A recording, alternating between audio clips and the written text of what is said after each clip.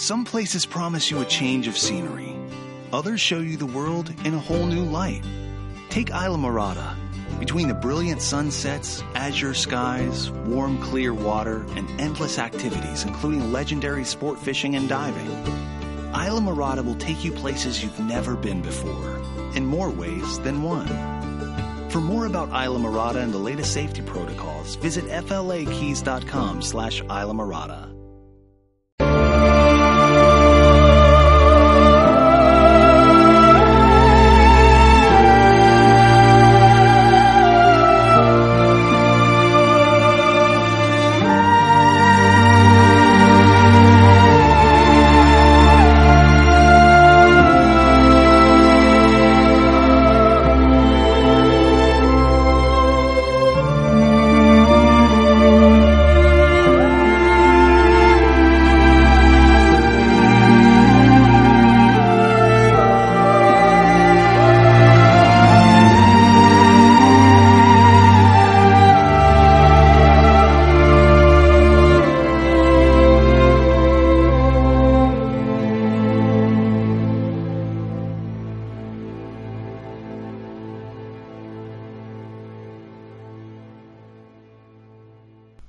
Well, hello there, and welcome to the AFA podcast, the official podcast of animationforadults.com.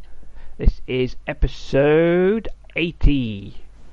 I'm Chris, and I'm joined this week by Rachel. Hi, Rachel. Hey, Chris. How's it going? It's going all right. I'm really excited about today's discussion, and if I recall correctly, we are in our anniversary for our podcast, so I'm really happy to be here. Yes, this is technically, it's our second anniversary podcast because the first episode was released 3rd of July, I think, 2 years ago, and this is going to be a sort of normal episode, and we are going to try and do something to mark the anniversary in a future episode, but we'll get to that later. And also here is Dan. Hi, Dan. Hi, Chris. How's it going? It's fine. It's a little ropey. I might be a little hoarse by the end, but I'm great otherwise. Thank you very much. Okay, so we are going to be talking about Michael Dr. Witt and Studio Ghibli and Wild Bunch's Oscar-nominated feature film, The Red Turtle, at long last, later. Yeah! But before that, we want to go over some news stories that have happened since the last time we taught news. So let's get on with that then. Let's start with a story that actually goes back quite a while, but we couldn't not mention it on the show, seeing as we have been following on this series, on the show, we've been following the development and the announcement and every detail that's come out about the upcoming reboot of DuckTales. Woohoo.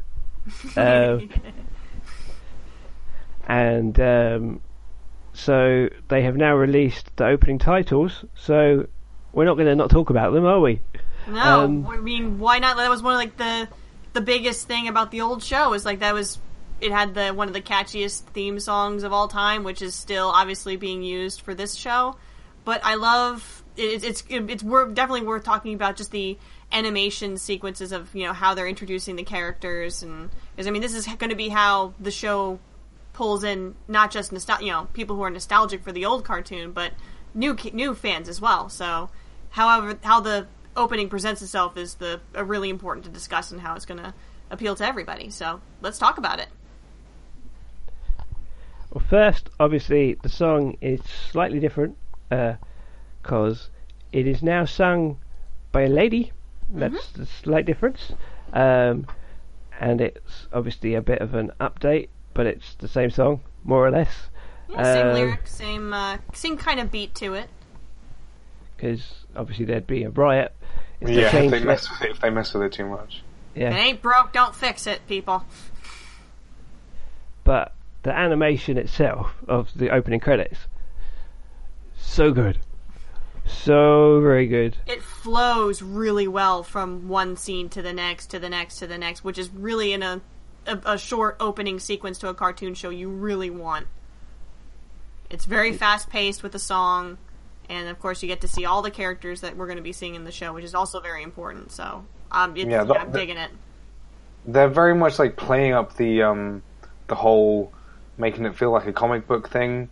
You got like these half tones everywhere, and panels, and the the half tones, and then each kind of a bit like Zap. Each it's a bit of a deep cut. That's a bit of a stretch of a reference, which is going to be lost on not just everyone outside the UK, but everyone, I guess, who was born after 1996. And also like they've got these like little vignettes, these little tableaus, rather, which are all based on old Karl Barks paintings. Oh. Who was he wasn't I don't think he was the first artist to work with Scrooge McDuck, but he was certainly the one on which DuckTales was based. Mm-hmm. And I think he was the one doing it for the longest. But yeah, they've got a lot of like nice nods and homages to his way of doing things in the series, which is quite cool and refreshing, actually. Yeah, it's part of the reason like there's a lot of people stuck with it, not just the show itself, but I mean I know there was the DuckTales comic as well. So it's just it would make sense that if you're going to do like kind of a reboot, if you really want to draw in as many fans as possible, you have to include a lot of not just things that'll appeal to all areas of the fan base. Right. Yeah. And I think so. I only have like one criticism of the whole thing, and that's it's just that the other song is like DuckTales woo. Mm-hmm. I can't do it very well. It's all right. It's all right. The woo is a little bit like airy fairy and soft for my liking. Like I kind of the original was like woo like that. Yeah, it's really excited. It's really pumped up. Yeah, it's pumped up, and like the ooh ooh is like there's a nice little pop from one note to the next, and this one's like woo. It's a bit floaty. That's literally the only thing which feels off to me about it. Which is a glowing review, I think. Yeah, I mean, if it's just that one itsy bitsy teeny tiny aspect of the song that just does not seem to jive, and everything else is okay, good, then I'm even like a fan of the redesign of Huey, Dewey, and Louie. Oh yeah, no, all the character redesigns so far that I've seen from this, I love. God, Webby's design looks a lot better, a lot less cutesy. Well, she looks more like one of the gang. Yeah. And I believe the nanny. I think one of my favorites so far was, at least in this particular shot of the opening, is the nanny with the glasses. She was the housekeeper for Scrooge, and she's look at her, she's huge. She's going to be a badass now, obviously. She's going to be. I support this. Yeah, Mrs. Beakley, and also. One thing I heard is that apparently Donald's going to be a much bigger part of this version of DuckTales. Yeah, you see him a lot. You see him a lot in the credits, so there you go. You get a little taster of what to expect when this arrives this August. Soon. Yeah, I forgot they announced the release date that it's coming out in August. That's fantastic. Yeah, that's in the US anyway, so. Well. You'll get it in short order, I'm sure. I hope so. If it takes off as much as Disney's hoping it will, and considering how much effort they're putting into this being a real big deal, then guarantee as soon as we get the first maybe 5-10 episodes, then maybe it'll start going all over the place. Life is like a hurricane here in Duckburg. Race cars, lasers, aeroplanes. It's a duck blur. Might solve the mystery or rewrite history. DuckTales. Every day they're out there making DuckTales. Tales of daring, do bad and good luck.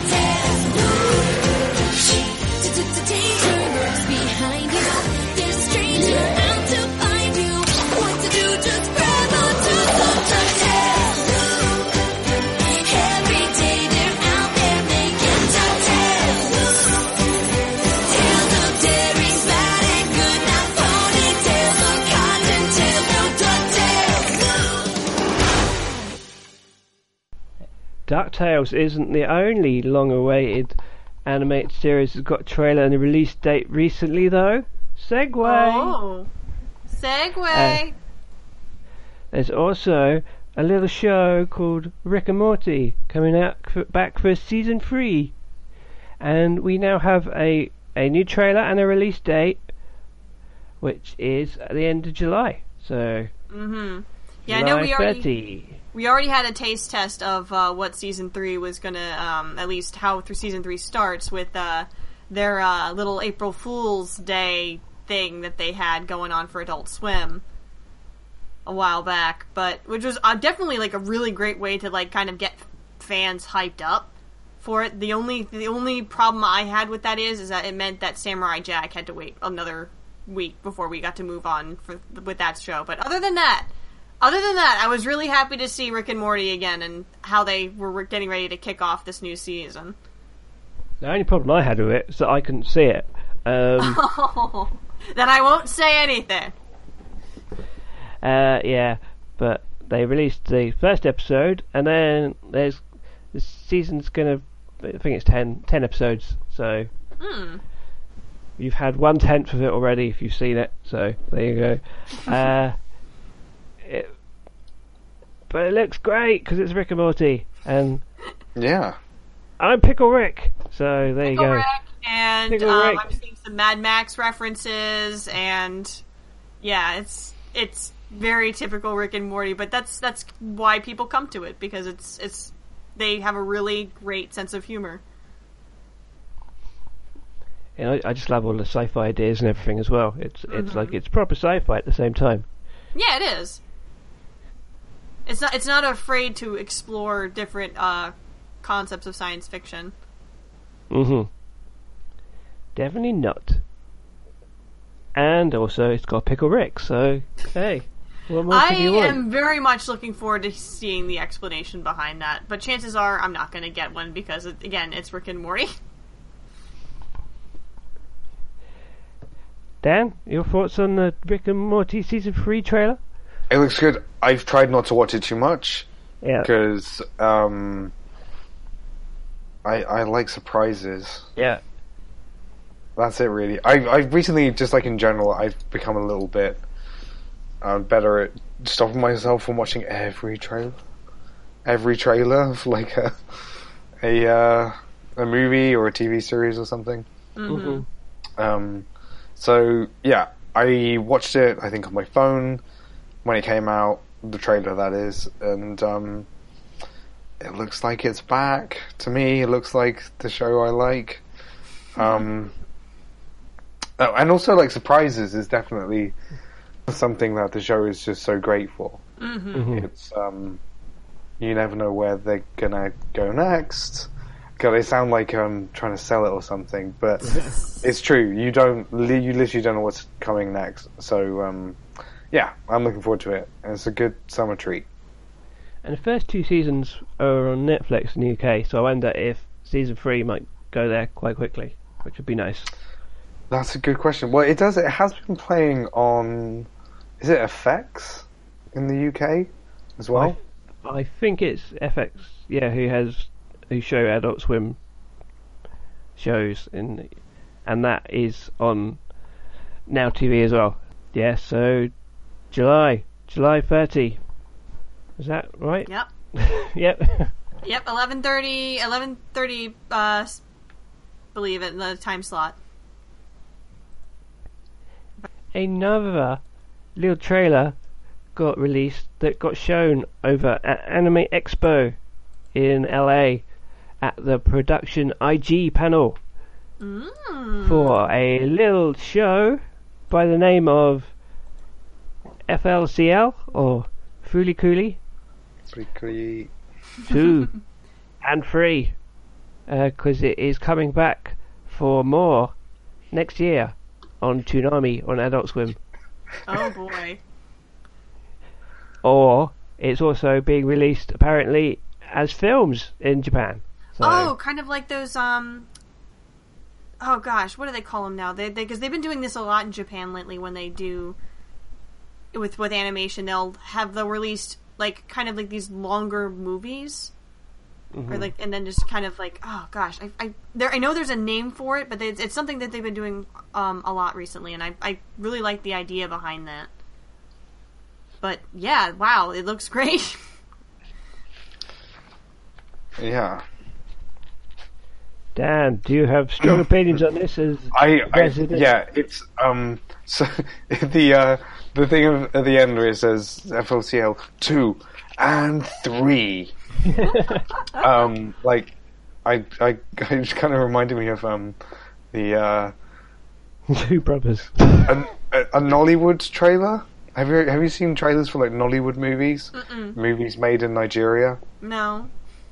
There's one like called Baby Police, and they advertise that in the trailer. At the end, they say Baby Police 1, 2, and 3. Like, they've only made like one movie, but they're like tricking you into thinking that there is a trilogy. I don't know. Yeah, I gotta be really honest. I'm holding my judgment for when it comes out. Okay, fair. Because the trailer was very, very teasy. And I gotta say, I was a little bit underwhelmed by what they showed. Yeah, they didn't really show a whole heck of a lot that would give us a sense of what's going on. But not, obviously, that'll be a surprise for later, but at the same time, it's really... Would you say it would be harder to disconnect from what happened in at the end of the original season of Fooly Cooly, or...? So, like, I don't actually care what happened in the food. That's not why I like it. Fair enough. I don't care about the story. What I cared about was the thing they were cooking up, which was this, like, it's kind of, it was just like the perfect like bookend to the 90s of like, alright, let's make the most, mashup-y MTV mixtape of a series that's, you know what I mean? Like, it's what it is why I like it. Like, the fact that it's this, brilliant, mixtape of everything that the creators were all, fans of, or they were just trying things, and there were cartoony moments, and there were really serious moments, and they were kind of had thematic elements, and then they had, they were also managed to do like giant robot fighting in it, mecha fighting and things like that. It was the vibes, and it's hard to see the vibes that the series will have from a trailer. True. Okay, fair enough. That said, I am someone who, like, when a sequel happens, I do like, someone being given the freedom to try something new and do something different with it. So I don't want exactly what we had with the first series. But this looks like there are a couple of shots of like not very much happening, and the character designs aren't completely blowing my mind, and I don't know. I'm going to be very hard on it, but it also looks like they've not quite pushed it in the same way. Like Fooly Cooly, the original, made like brilliant use of like forced perspective, and fisheye shots and things like that, all within the old 4:3 aspect ratio. This one looks like it could end up being a little safe, and I hope it isn't. I kind of get that feeling as well when I'm looking at this. The shots aren't really trying to do anything unique. They're just, we're just getting a few like shots of, some of these new character designs, and then maybe just like some setting shots and close-up shot of a robot, just to kind of give us an idea of like some of the kind of visuals that they're hoping to, use to, psych up the audience. Yeah, there are a couple at the end that look okay. But it's just, well, I literally just have to wait and see. But hey, the biggest part of Furikuri is back, as far as I'm concerned, and that is a Pillows soundtrack. That's true. So I'm happy about that. Yeah, and who knows? Maybe they're just having the using some of the safer, like camera shots just for the trailer, and then maybe as we get closer to when this comes out, maybe we'll start seeing more of like. Yeah, that's the other thing. Yeah, it's absolutely the first time that is that it's really tough to like release a trailer in the middle of production because you're not going to have everything. Everything's not done yet. Yeah, especially for a TV series. I feel like this is kind of like in a way of going, look, no, it is real, honest. Look, we've got evidence. Yeah, look, look, one of the main characters is coloured that. finished shots. Mm. Yeah, I mean, yeah, let's just wait and see. I don't want to say anything either way, but my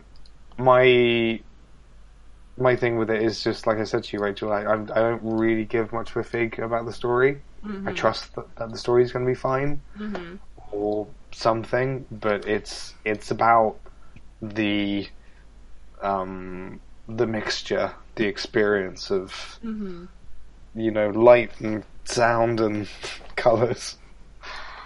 Yeah, I mean, I remember because I have not seen. I will admit, I have not seen the original show all the way through. I know that's something I need to rectify at some point, but I do remember that when I would, the few episodes that I have seen were very much a mixtape in terms of what was going on, which characters were involved, etc. So I will admit, even though because I'm more of a straightforward like narrative, that kind of stuff entertains me more than the more of the mixtape idea. I will say the mixtape kind of scenario was definitely refreshing. It's something I had never really experienced before, and that's something that Fooly Cooly should revel in.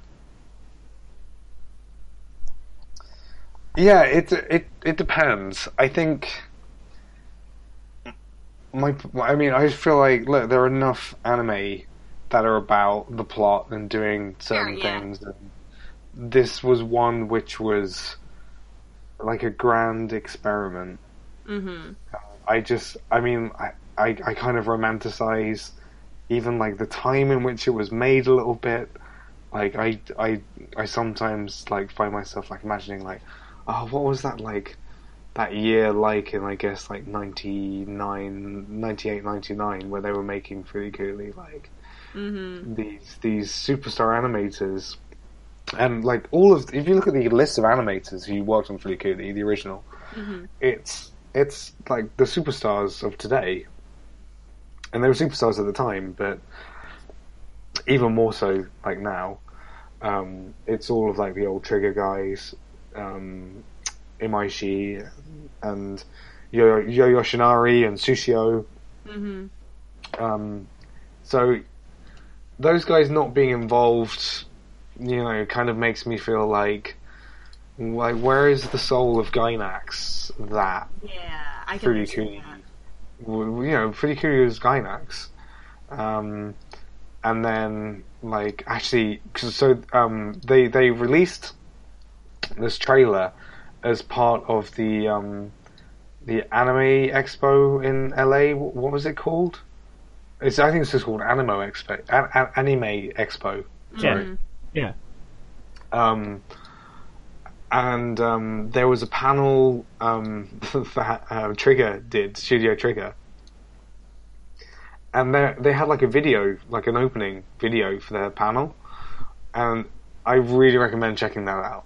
It's a short it's an episode of their short series Inferno Cop, Right. where the joke is often bad animation. It's very funny. Okay. And it involves an impromptu. It's very fun watching it because the video doesn't exist, only like a bootleg exists. So you have to watch the audience watching it. And there's a part where a character comes on screen and tells everyone to stand up for the American national anthem, and everyone stands up, and what follows is just one of the best trolls ever. Oh, okay. What's this called again? It's Inferno. What? It's the Trigger panel like introduction video. If you just search for like the Anime Expo 2017 Trigger panel, you'll find it. They I revealed have- 3 new Okay. anime as well. Yeah, they've been busy, haven't they? One of them is apparently going to be their take on Tokatsu. Tokatsu? Whatever you call it. I don't know what that is. I'm Like, not sure if I do either. basically, Isn't that like when you have like a bed of rice and then you have some pork? oh, it's um, like Ultraman and stuff. Japanese Oh. superheroes, people in costumes hitting. Oh, brilliant! Like a Basi- Super Sentai kind of thing? Yeah, basically, I think it's the name for the whole genre as opposed to just Oh, Yeah. okay. Gotcha. Sweet. I Yeah. can always use more of those in my life. Anyway, sorry to completely derail the talk there, but No, it's okay. to No, it's fully perfect. explain how I feel about it, I had to mention Gainax and eventually Trigger. Well, they're a very prominent studio, so it's kind of good if you're interested in these kind of shows. It's kind of good to dig a little deeper and find out what's going on more with within the studios and how they soon see these panels and stuff, just so you can kind of get an idea of the inner workings. So that way you know why they focus on these particular kinds of stories and animation styles and whatnot. It's really fascinating. Okay, where do we want to go with our next story? Do we want to go with more anime related stories, or do we want to go more TV related? Where should we go? Let's close up the anime stuff. Yeah. and Okay. Get that out of the way. Okay, there is some anime coming to cinemas. First in the US, and that is by a company called 11 Arts, who I have to say I had not heard of before, but I checked out their website, and apparently they've released, they were responsible for the US cinema screenings of the Sword Art Online movie, and Oh, great! like the Yu-Gi-Oh movie, and a bunch of other so basically companies like Viz partner up with them, I guess.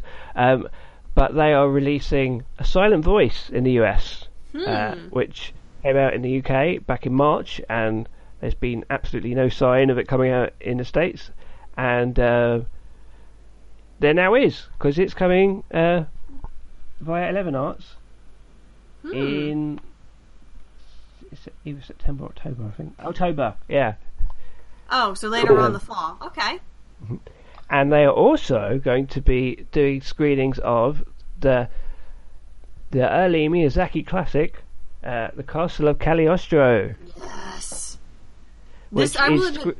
Go ahead. Sorry, I interrupted you. which is screening in honour of the 50th anniversary of the Lupin the Third franchise. I'm going to be honest. This was my introduction to Lupin. I had never seen any. I think it was many people's. Yeah, I think so. Yeah, I think I saw that. I don't know, actually. I might have. I don't know. Anyway, it's quite actually untypical Lupin, but it's very good. Well, And yeah, it's definitely more like. Exactly. When it what's the came word I'm out, looking for? hardcore fans weren't a fan of, him being so different. Monkey Punch doesn't like it. Supposedly, the creator doesn't really rate it because he thinks it's not his Lupin, and he's probably right. But it is a great movie nonetheless. It's very fun. There isn't any specific details of when that's going to be, apart from fall, it says. So there you go. But there is also some more anime coming out in the UK in the cinemas, including on September the new film from Misaki Yuasa, which is called The Night is Short, Walk On Girl, which is I took a look at some that trailer. fun That title. was really cool. Yeah, well, it's Misaki Yuasa. His stuff is very cool to look at. Very quirky. And yeah, it's like one of these films where you can read the plot and that's fine, but it won't tell you anything really about it's the execution that's going to be where it's going to be interesting. And based on how popular like that post was when I wrote up about it, there is definitely a Yuasa following out there. And this is one of the 2 films he's releasing in 2017, which is crazy. He's a busy guy. It really is. Yeah. And he's working on a TV series. Yes, Devilman Crybaby. Good God, man. Although apparently it is like 14 years or something since his last feature, so he's making up for lost time maybe. But he has been. One way to do it. He's been doing TV series in between. It's just not movies. Did you see the trailer, Dan? I did. Again, I kind of want to save it for the movie. I really, really want to see it.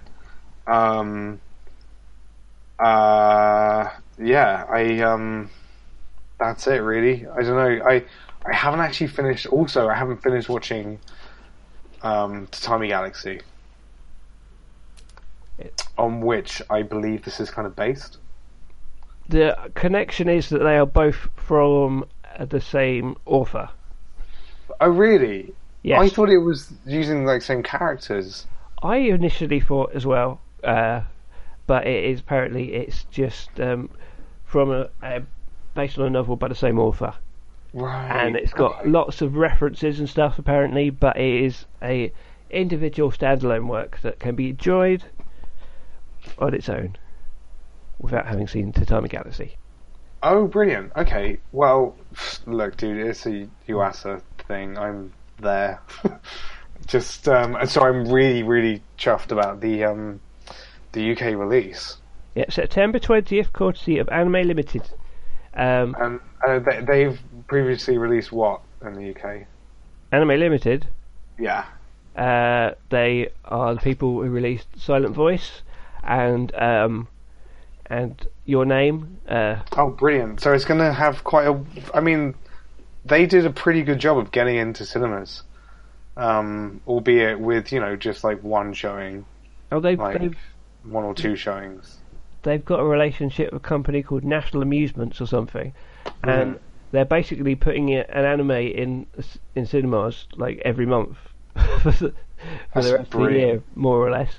I think they skipped June because it's almost like it's like we're making way for In the Corner of the World.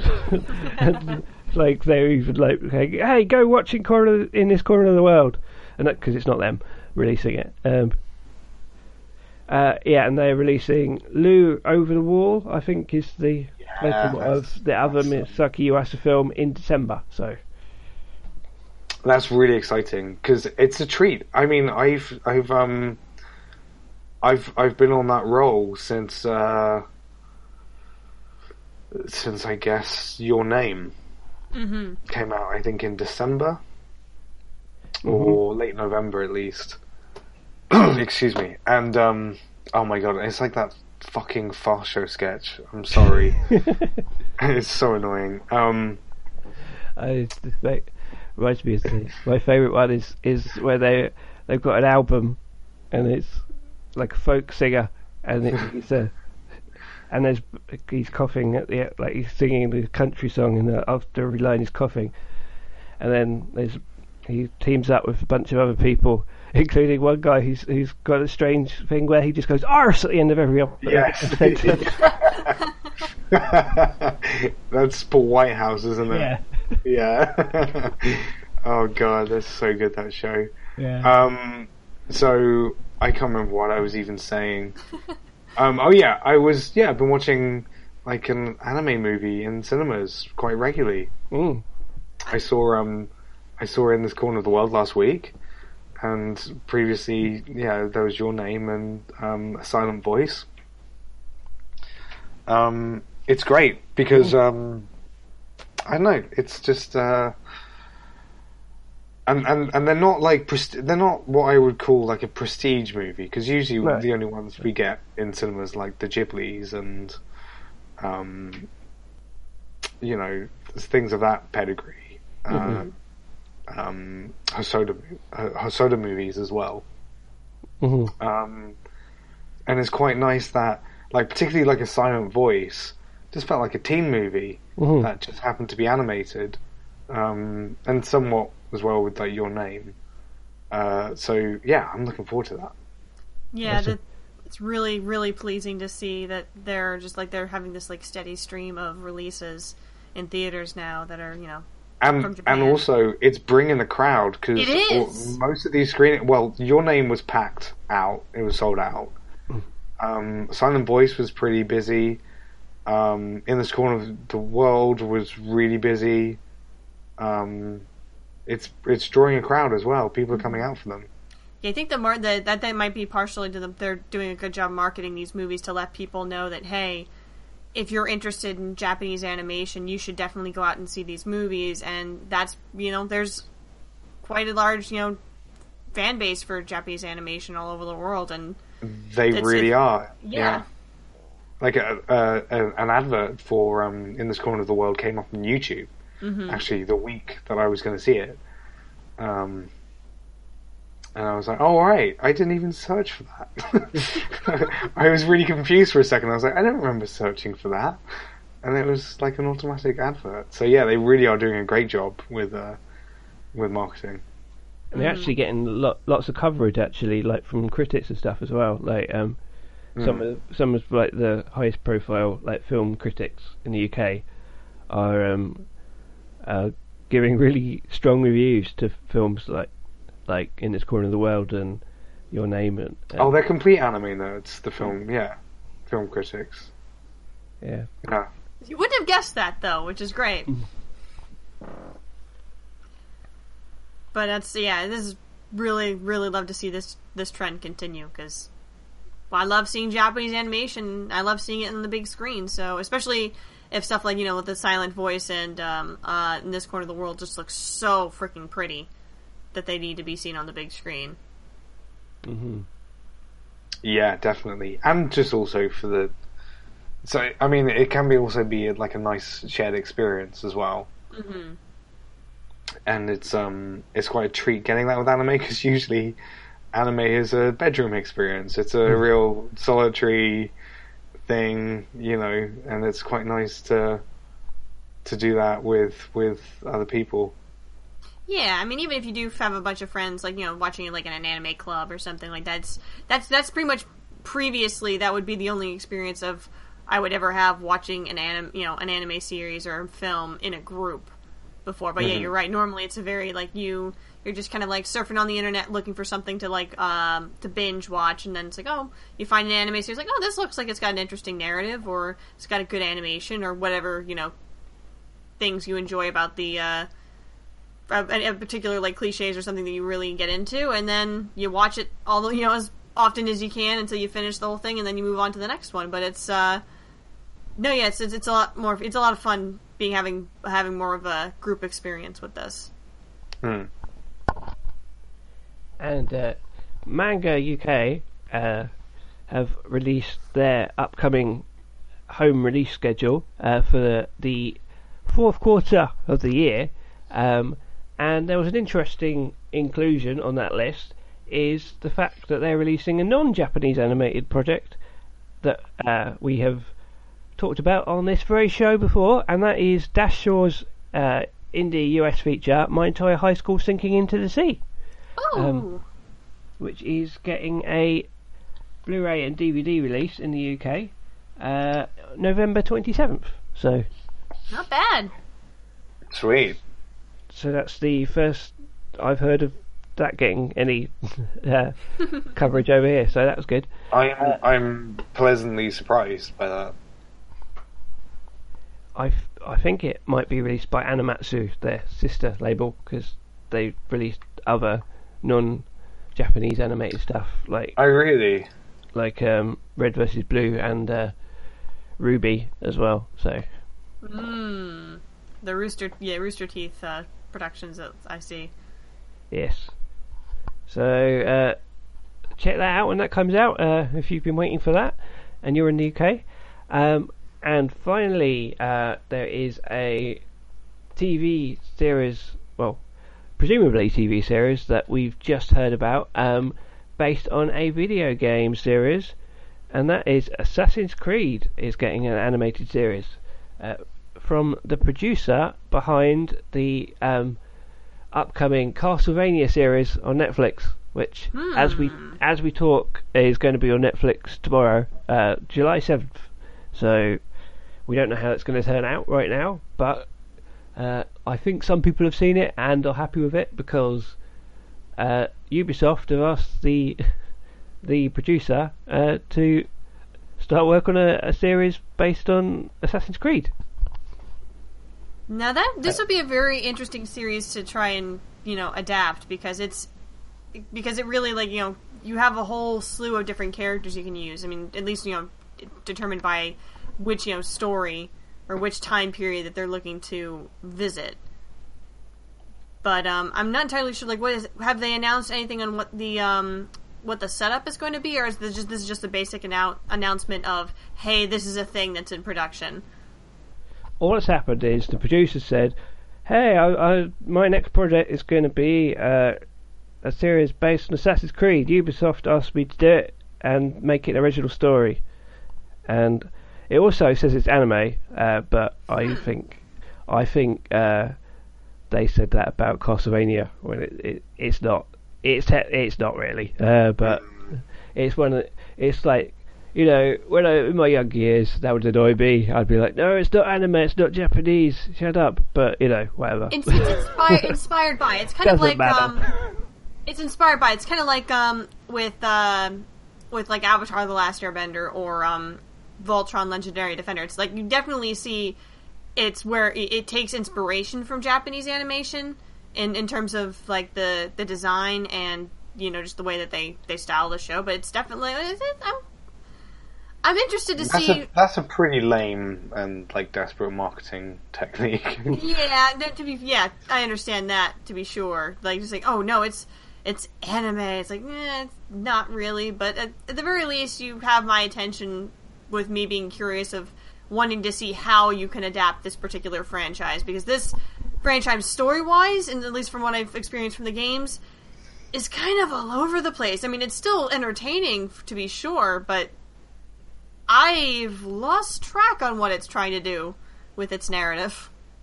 Which is, I think, why the reason that they're going back to for this new Assassin's Creed game that they've announced out of E3 is we're going to show you the setup of this whole conflict that has been surrounding this story since the very first game. So it's okay, so that makes sense to try and go back to square one because they don't know where it's going. I really like the games, but I really like running around, doing parkour in Victorian London or whatever, and doing random cool things like that. But all the sort of the secret organisation going in the what do they call it? Animus or something. Animus, yeah. All that stuff, it's bobbins, isn't it? No one cares about that bit. Well, here's the thing. Seems to be what they based the American movie based mainly on. Well, here's the thing. That was really just a kind of a setup. The whole intrigue of the whole real core of the Assassin's Creed game is the individual stories. It's not really the whole having to travel back and having this one guy in a machine act out his past lives. I mean, that's definitely kind of in terms of science fiction. It's it's interesting how they're approaching it, but at the same time, what we really get invested in is not so much what's going on in the present day, the people involved in doing this time jumping. It's the stories of the characters in the past, in these different time periods. Those are the people we want to see. Those are the people we enjoy. I swear to God, to this day, one of my favorite characters in the Assassin's Creed franchise is Ezio Auditore from the Assassin's Creed 2 games. Because he was just a very fun character to follow. But that's, it depends on how they focus on it with this particular show. Do more stuff like that, unless of the thing, and it'll be better. Mm-hmm. But that's just our opinion. So we'll wait and see on that one, I guess. Yeah. So I think that wraps us up for news. So we can get into our long-awaited talk on the Red Turtle. Yes. Ready. So ready. What we're going to do is we are going to basically give some brief thoughts on the film first, because it's kind of a weird film in that it's hard to spoil in a way, but there might be like plot points that you don't want to hear if you haven't seen it. So we're just gonna we'll get into. There are definitely ways to spoil surprises, and I have seen people do that with this film. Mm-hmm. So we're gonna do a quick sort of spoiler-free chat first, and then get into more detail after that. After we've warned you. We will give people a heads up. So, The Red Turtle. It's a beautiful film. It's interesting because the first thing you see is the Ghibli logo. But, I know. but, it's a red Ghibli logo. It's like when they release White Skittles. It's like, what is going on with the universe? And that is when you know it's not going to be... What? It's not going to be your average Ghibli movie. And indeed, it is not. Because it's not really a Ghibli movie. But it is a beautiful movie. It's gorgeously made, and the animation, the like the backgrounds and the characters and everything, it's all beautifully done, and the characterization without any speech is amazing, and the music and just the whole, it's just the experience. It's just like a beautiful 80 minutes. Yeah. Yeah, it's hard to talk about it because like you want to go into detail about, but the minute you do, it's like, oh gosh, is that spoiler? Is that spoiler? Like, You took the words out of my mouth there, Chris. I couldn't really think of like how to summarize it. I've only seen it once. I saw it at its premiere for the London Film Festival. right? Yeah, I remember you brought that up. The atmosphere was amazing, but it was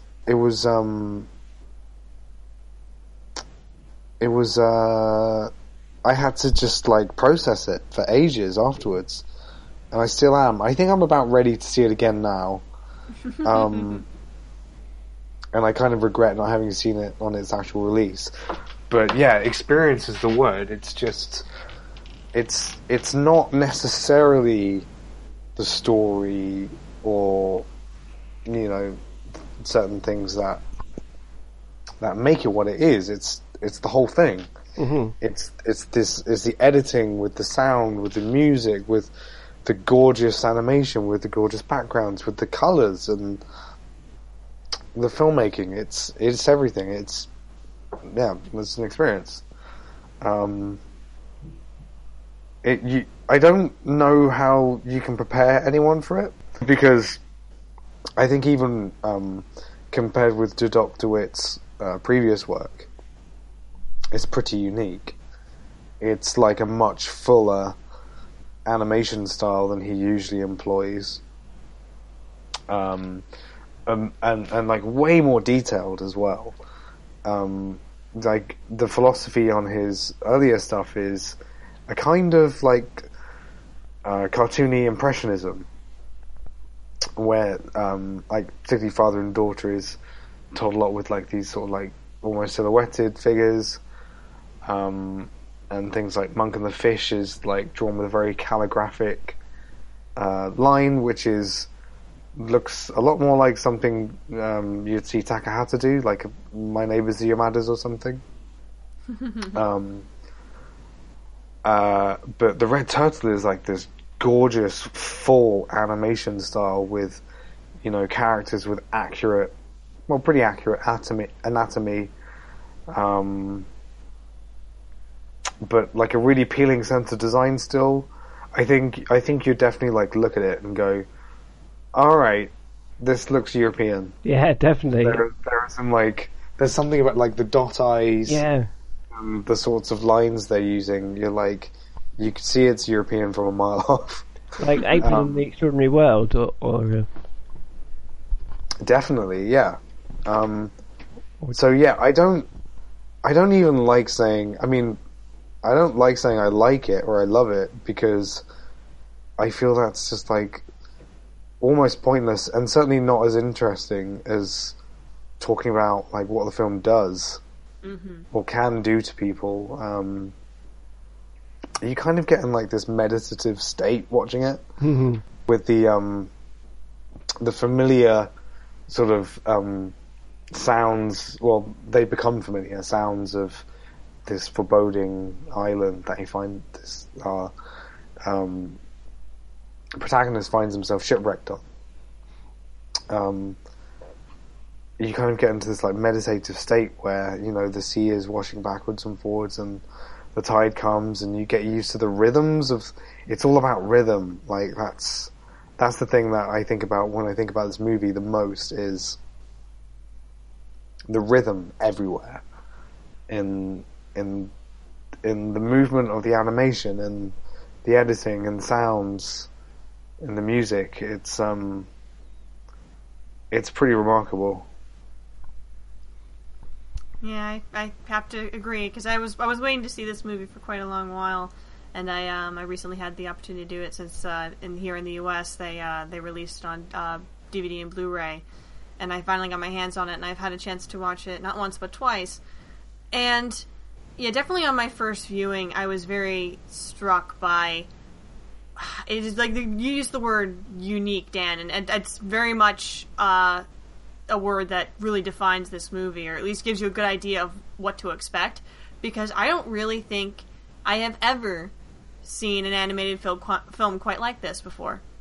And that's, you know, and I've grown up with a lot of different kinds of, you know, watching animation, television, movies, whatnot, but never have I come across something like this, and that really struck me. But it's still, like, just like in any one of those other films I could have seen, I still got really emotionally invested. I, you know, was really eager to see what happened next, because it wasn't very obvious on where it was going. I mean, you have like you said when you gave us the sub, you know, they have this man, you know, he's trapped on this island, and, you know, he's trying to figure out a way to get off, and then you just kind of follow the process as you follow him, like, exploring the island and stuff like that. Other details we'll get into once we hit the spoiler section.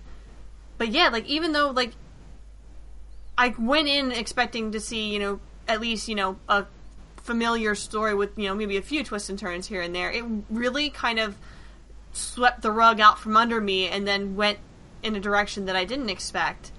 And even when it did, it wasn't jarring. It was very... I don't want to use the word natural, but I don't think that's the word I should be using. And just terms, like, it felt like, in terms of the way that they were choosing to tell this particular story, it felt good. It felt like I was, you know, watching a story I'd never seen before. And I really appreciated that. That's really interesting you're saying that, because the whole thing of, like, the film lulling you into what it is, I think one of the very smart thing it plays with is the tension between whether this is a fable or whether it's a sort of story book world. Exactly. Or if it's a treacherous place, which is in which the film is interested in exploring, like, the brutality of nature. Mm-hmm.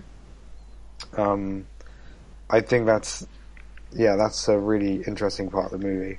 Yeah, it walks a fine line on that, and I appreciate the fact that it took that, you know, it decided to do that, because it, like I said, never seen a film like. Normally, when you have an animated film and you market it to a wider audience, normally you want to try and stay with something that you know, at least in terms of, you know, movie making, something that a lot of audiences will pick up on, and they found a way to do it with this movie, but at the same time also kind of really experimented with a little bit. I mean, the fact that this movie has almost to literally no dialogue but they still were able to find a way to have us, and, you know, endear us to these characters that we're introduced to. You know, the man who's stranded on the island, and then just later on, like, watching his struggles trying to get off, and then, you know, as the story progresses, great. It was I want to talk more, but like I have to keep checking myself because like I don't want to say anything that I shouldn't yet. No, I don't want to either. I was about to talk about how the film opens, and I feel even that's a spoiler. Well, yeah, I guess. So, shall we just say, basically, The Red Turtle is very much worth your time, and you should watch it as soon as you possibly can. Yes. Don't wait like I did. No. If you do get the opportunity to see it on a big screen, it's definitely worth it.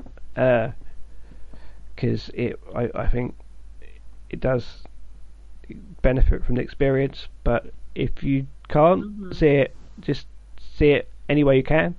But we are going to go into more detail, and if you want to go into this film unspoiled, then you should skip ahead a bit, check the show notes, and you can rejoin us for the water cooler section, or come back when you've seen the film. But now we shall continue. Here's the thing. Spoilery waters. Spoiler waters. Where do we even begin? Well, Dan, you said you wanted to say something about how the film opened. All right, there we go. Oh yeah. Well, it's just like the whole thing is. It's like a dream. Mm-hmm. It's like a brilliant dream, and like a dream, it just opens in the middle of the thing. Yeah. Like you don't see the setup. film isn't interested in saying this guy was shipwrecked from this ship and this happened. It's not interested in any of those specifics. No we don't exposition. have Tom Hanks at home first. No, going the film on his mission for FedEx, and then getting. Yeah, the film just opens with a guy, and it could be the modern day. Probably not. You don't know. You have no idea. He's just in the middle of the ocean, on a. I guess is he on a raft at that point? Or he was on literally it was a turned over lifeboat of some kind. Right.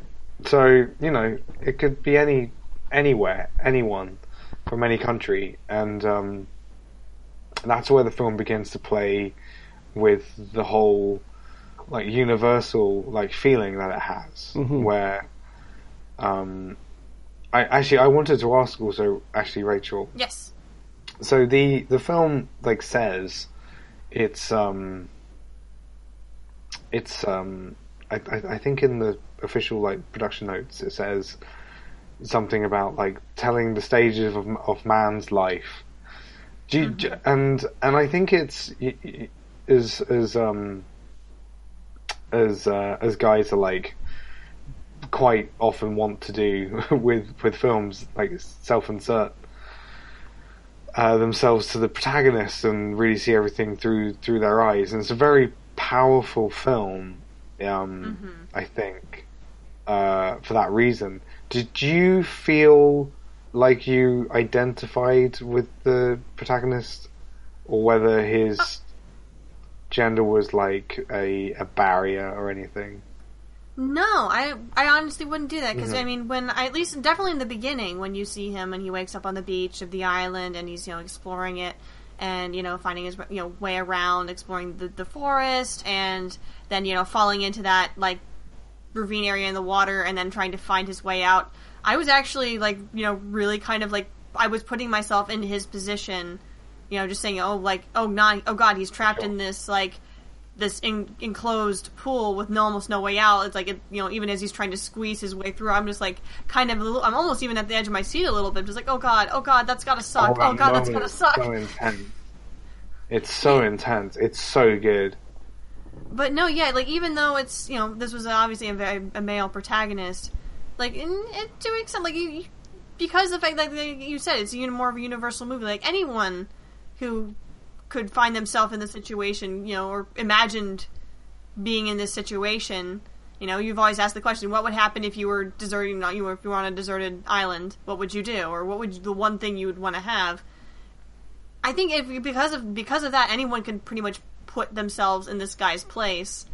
And say, at least, very early on in the film, just like, oh no, he's like, you can relate to this. It's like, what would you, they would more or less, like, do the same thing. Like, okay, we build a raft. Raft starts breaking because a darn sea turtle keeps ramming it. Like, of course I'm gonna get angry. Mm-hmm. Oh yeah, no, I was only asking because, because of the whole Universal thing. Like, it feels, apart from that thing, like a very universal story, and it kind of invites like there's this saying about animation backgrounds, they're meant to look like incomplete drawings until you add the characters, and the characters in this film are beautifully designed, but they're also designed with the Universal thing again, like a kind of almost a sense of plainness. Mm-hmm. Like they're waiting for you to fill them with your hopes and dreams and ideas and reactions and fears and things like that. Yeah. It's a really... God. Oh God, you just get lost. It's just like a dream. You just get lost in the movie. It's such a weird, like, lovely way to spend some time watching a movie.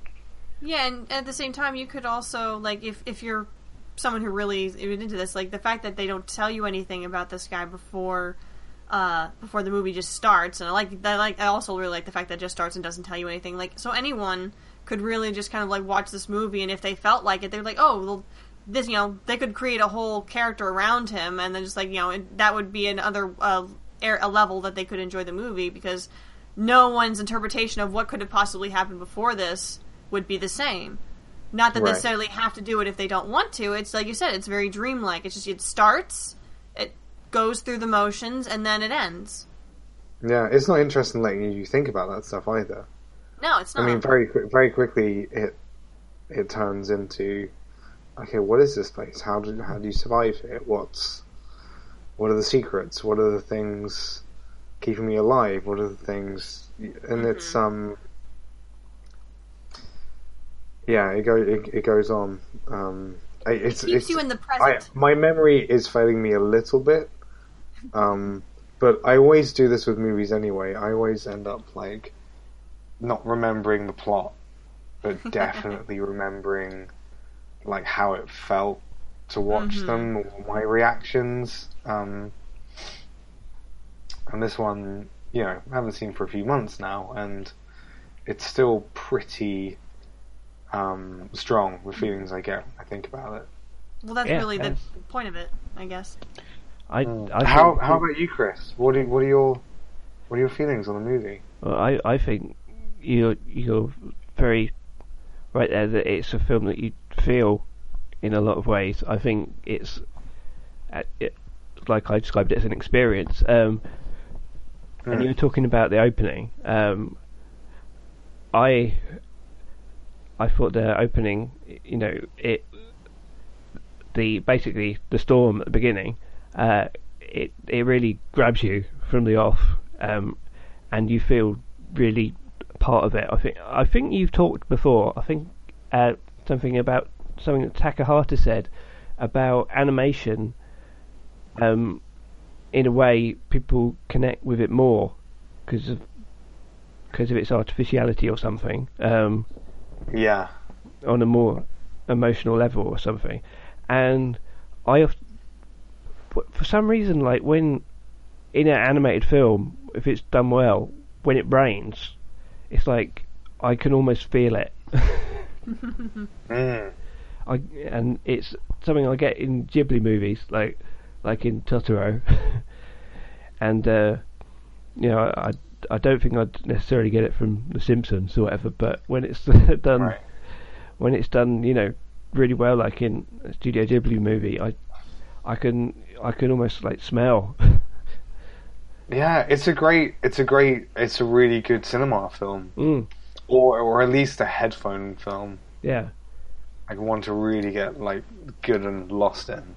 Yeah, it's like if we're referring to the opening scene, like with the rolling of the waves as you see in our protagonist as he's struggling to stay afloat. Like with the way the camera shoots him, watching him as he struggles to swim, and then kind of blocks him out a little bit as the waves roll over, it does make you feel like you're really part of that particular scene. Like, you're just barely trying to keep an eye on him as you're going through the waves. And because again, it's been like a couple of months or so since I saw it as well. I was trying to refresh my memory by watching trailers and stuff, and there was the clip of the Studio Canal released a clip of the tsunami bit, and it reminded me of just how intense that was as well. Oh God, yeah, that's a lot further on in the movie, but at the same time, I remember they had all the warning signs, like in that early part of that scene, like they start listing off all of the big tsunami warning signs. Like, okay, the birds are freaking out, the water's receding and everything, and basically as soon as I saw that the fish flopping around from the receding water, I basically just kind of got this I just felt like my heart stopped for just a quick second, oh shit, I realized what's going on. Run, run, run, run, run, run, run, run, run. Yeah. And then they finally they realize what's going on, they start running. I'm like, run faster! Yeah, it's so amazing, that bit. God, that was, oh, man. And then the aftermath's a bit emotional as well. Yeah, oh no. And that was a real point where you're thinking, what are they going to do? I'm just is our protagonist dead? I don't even know. Is the movie gonna try and pull that yet, or what? Because I think at that point we had been following, we'd been following the son character for quite a long time at that point. And it felt like the movie had almost shifted to him being the main character. So at that point, when we have the aftermath of that big tsunami, and then we focus on him as he's looking for the others, it's just oh gosh. Is he literally gonna become the new main character when we lose the first one? But no, that's not how it happens. Nope. Oh, this movie. It's hard not to talk about it without getting emotional. Yeah. Definitely. When I was watching the trailer, it was all coming back to me. It's oh yeah, that's how it made me feel. And also the trailer reminded me how beautiful the music is. Yeah, the music's great, and but there's just something about the color palette I really, really dig. It's very soft. It's very soft colors all across the board, and it kind of gives it a natural feel to it. It's interesting in that it's not what you imagine an island, the classic look of a desert island or whatever. It's all paradise and beautiful beautiful blue skies and perfect beaches and everything, but it's more, it's got grey skies and things like that, and just more realistic. And actually in the interview with Michael DeWitt on animationfraddles.com, he actually says about how it's important it's not idealized, and that's not really what islands are like all the time. So well, no, yeah, because they're just like any other place in the world. It's it has all types of weather. It has, it'll have disasters, it'll have days of good weather, days of bad weather, and I mean the ecosystem is so isolated that it's just learned to adapt to whatever the ocean decides to throw at it. So, but when you have someone who may be used to living in a specific area, and then all of a sudden has no other choice but to make do with the area he's in, that's dangerous, and that's one of the reasons why desert islands are, if you ever find yourself stranded, it's a very dangerous situation to be in, because it's not only are you all by yourself, but you're in a strange place with not really knowing what's safe to eat or what's safe to drink and so on and so forth, and you just really have to be able to make do, even if especially if you don't have any tools, because to be honest, one of the things that really surprised me, especially early on in the movie when he's stranded, obviously you have the whole part where he's looking around the island trying to figure out what's where, where's there's safe water to drink, where there's food, and then also that kind of bamboo forest, which he eventually starts, cutting down the the stalks of bamboo so you could make a raft. It's like a part of me was one, like, you know, the only points that took me out of the movie a little bit, like, okay, how did he do this? But then I realized, kind of like criticized myself later for asking that question, because it's just like, well, I'm sure there's a way you can do that. Like, you don't necessarily have to have a specific tool in order to be able to, like, do that. When you're that, you know, eager or that desperate in a situation, you make do with what you have, and if you really don't have anything to make the situation, you just do it anyway, because the only other choice is you die. You starve and you die.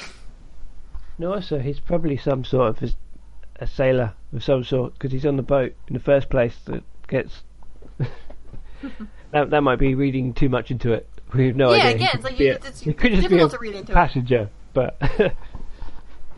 But no, it's like that's basically how I kind of, you know, originally when I was starting to question bits like that, that's how I basically decided to wrote of, like, you know, again, it's survival, it's basic survival. Like, even if you don't have the most ideal situation, you do what you have to in order to be able to move on and be able to keep. Well, what you're doing also is you're engaging with the film, and that's like its goal. I think it's a very. This word is thrown around so much, and I rarely think it's actually applicable. But it's philosophical. It's asking you to think. It's asking you to ponder. It's asking you to think, I wonder how he got that there, or wonder where those crabs are from. Those crabs were funny, man. I like those crabs. It's great. And it's funny.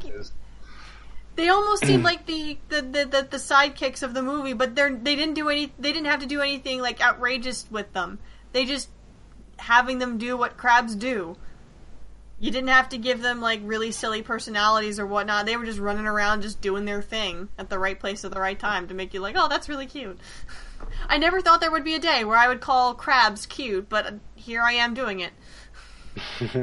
That's kind of where the similarity with Ghibli comes in, not in like any of the plot or you know or the style so much as just the fact that it's just a, you know, just like a quiet movie that doesn't have to have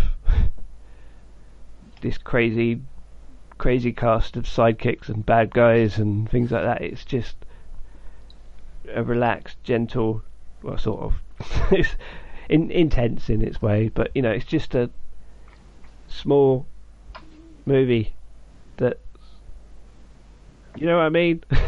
No, but it's at the same time, it's like it's a kind of style, or it's a type of movie that I think people underestimate and think animation can't really do, because normally, as you would see with like depending on what kind of animation you're looking at, or normally people it's like, oh, if you're doing something in animation, you got to do it over the top, you got to do it really bright, really colorful, really just stuff that you could not do with, you know, live action filmmaking, because, you know, if it's animation, then of course you should try and do everything you can in order to set it apart. Well, that's not the case here. I mean, again, it's one of those things that we've talked about occasionally on the podcast. Is like, you know, you could have done this or something similar to this in live action, but it would not have the same charm. It would not have the same depth. Mm-hmm. It wouldn't be. I don't think it would be as minimalist as people expect either. Yeah. That's the benefit of. I mean, animation directors have to know exactly what they want, and they have to, or as a result, or vice versa, they are very particular. And the film was like meticulously storyboarded by Dr. DeWitt himself. So all of the images you're getting are exactly what he wants to show you. And because they're exactly what he wants to show you, there's not an ounce of fat on anything. No. If he wants to show you, you know, a particular view, he's showing you it for a very, very good reason. And it's, I don't know how you would make it in live action, because, you know, even things like the shapes of the rocks, you know, are all in the layout and the background design. And you wouldn't be able to find these places. Well, you would, but it would take a long time. It wouldn't be exactly what you would envision. Exactly. Yeah. That's. But Go ahead. the other thing that I think animation can do when it comes to being very minimalist is everything then, because the film is actually very, I think the animation is very realistic. It is. Everything is realistically proportioned. I mean, there are some shots of the forest, and every leaf is drawn. It's just insane. I saw the film actually with a background artist friend of mine. Yeah. And all he could talk about for ages afterwards was just like, oh my god, it must have taken so long to draw all those leaves. Yeah, definitely props to the background artists for that one. That they put in their due diligence with this movie. Yeah, but because of that as well, you enter this kind of like a sort of like surreal world where, you know, you can show the sand and the sea with nothing on it, and I mean nothing on it, Yeah, just the it's sand barren. and the sea. But yeah, exactly, and you wouldn't be able to do that in live action because there would always be bits of rubbish and bits of sea life and bits of seaweed. But this is like pristine, and I think that effect is really powerful, and you wouldn't be able to do that with live action. Mm-hmm. No, yeah, and especially a certain part in the movie that I remember getting really, like, I wouldn't say upset, but just was like I was really my God, what's the word I'm looking for? My inner animal lover was not happy with. I mean, it was part of the narrative, and I understand why that it happened, but still, it was hard to watch, actually. Really? That is, I'm referring to the scene where after the third consecutive time that the titular red turtle knocks the protagonist off his raft and destroys it, and he gets upset, he goes back to the island, and then he notices the turtle climbing onto the beach, and he goes and takes his anger out on the poor thing. And it wasn't really over the top either. Like, I was worried at first, but it was still, like, because I love sea turtles, I'm just like, no, don't, that's bad, stop doing that. The turtle wasn't in distress, though, in those scenes, was it? You could see it was trying to struggle, but it wasn't, I mean, I don't know. It's just, I've never seen, like, a sea turtle put in that particular situation, but at the same time, I've never want to see a turtle put in that situation. No. But still, even after the whole thing where he flips it over on the back of its shell and he stands on it, jumps on it, and whacks it with the stick, and then leaves it for a little while, you do eventually see him start to regret his actions, and then that leads into the second half of the movie, which was... But I mean, I'm an animal lover too, but I was feeling this guy's frustration. Well, no, you're because supposed to. You want to survive. You're on a desert island. You got to get off that thing and find civilization again. I find that an interesting reaction because I was probably more with him in that moment, and I was also I was thinking like, all right, this is like the futility of, you know, one man's frustration and how silly it feels in the grand scheme of things. Mm-hmm, yeah. But also I was thinking like, oh, that turtle's shell can take it. And also, the turtle had caused him great distress. That's fair. And had endangered his life, and I think cut him at a few moments as well. Or caused him to run onto coral or something. I don't recall that. I think it just literally knocked the boat off. I mean, he could have potentially injured himself when the boat fell apart, or the raft fell apart. But there was the first time where he sees it and he's face to face with it. It could have done more. It could have tried to bite him or something, but it didn't. It knocked him off. It destroyed the raft and then left. Right. And I guess also by this point, I was aware that the turtle was a magical being. Yeah. You get a supernatural vibe from it right away. Yeah, absolutely. So I wasn't worried for its welfare in that sense, because I wasn't even sure if it was real. Mm-hmm. And then you see later on that it's not exactly a regular turtle now. And we don't mean it's a ninja. No ninja sea turtles here. It transforms into a beautiful lady. It's a bird.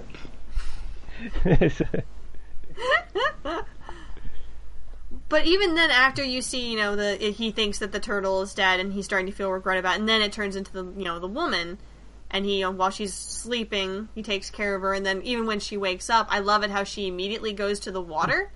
So it's like that's, you immediately can tell, even though, she's now, was once a turtle, now is a woman, she still has the memories of being a turtle, and then she's, last thing she remembers is this guy flipping her over and been wailing on her. So the first thing when he tries to meet her or reconcile with her, she's just kind of hiding out in the water, just don't come near me. Which was good. It was characterization without dialogue. And it's great fairy tale storytelling as well. Mm-hmm. If you're an amateur student of mythology, like me, you'll know that the unconscious principle is also the female principle, and it's also the principle of the sea or of water, large bodies of water. So that was really when I was watching the film and I was processing it in these terms of it being like a dream. Mm-hmm. But it has like you're saying as well, it also manages to make these moments very very real and tactile, and suddenly real. There's a realism to things. People get hurt, and there's not, you don't get, I mean, there are lucky escapes, but not without real costs and scratches and bruises and things. Oh yeah, no, it doesn't shy away from that at all. Yeah, so I love that. Mm-hmm. I've just thought of how the woman coming out as the turtle is kind of reminiscent of the Tale of Princess Kaguya. Oh, definitely. And that kind of Japanese mythology, and maybe because DeWitt apparently said that they complimented him by saying his filmmaking was very Japanese.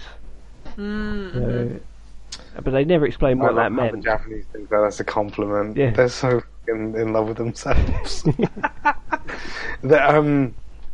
I think they also actually they gifted him with a copy of I think it's called Kwaidan, which is a book of Japanese folk tales. Ah. This was before he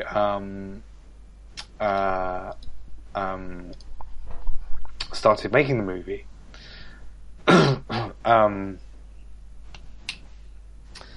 Before he started making the movie, Studio Ghibli, I mean, the story behind it coming about was supposedly Miyazaki was watching Father and Daughter, Dr. Witt's Oscar-winning short, and he went, "This guy's really good. Let's ask him to make a movie with us."